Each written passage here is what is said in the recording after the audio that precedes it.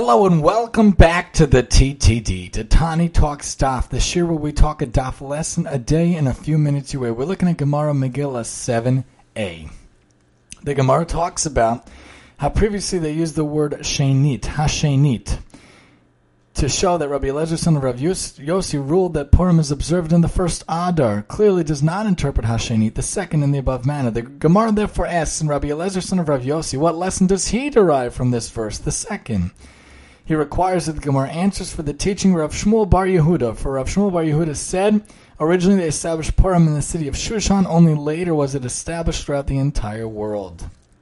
The entire verse reads, V'tichtov Esther Hamalka bas Avichai l'Mordechai Yehudi es kol atokif l'kaimes ha'yigeres ha'Purim hazos ha'shenis.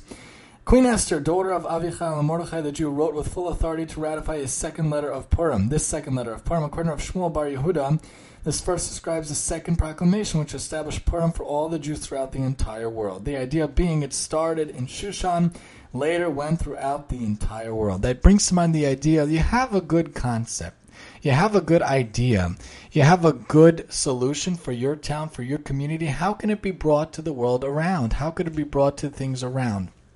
You start a little shir, a little lecture, a little podcast, or a little video or audio, and you start it just for your town, just for your community, but then you say, what can I do and establish it for those around us? So first, for example, for the Tani Talks live show, first it was opened up to the community. I did it for the shul, but then I realized really we could do it for the whole world. Then we opened it up to the world around us. So if we have an idea, a concept, a suggestion, or an innovation, first you could start small. Yeah, for your town, you have a food bank for your town, you have a lending library for your town, you have a clothing donation for your town, but then you could open it up for ideas around the world. Maybe towns around the world could have food banks and lending libraries and clothing and lectures and whatnot. What can you do starting it in your town, starting like they started in the Gemara talking about in Shushan and later all over the place?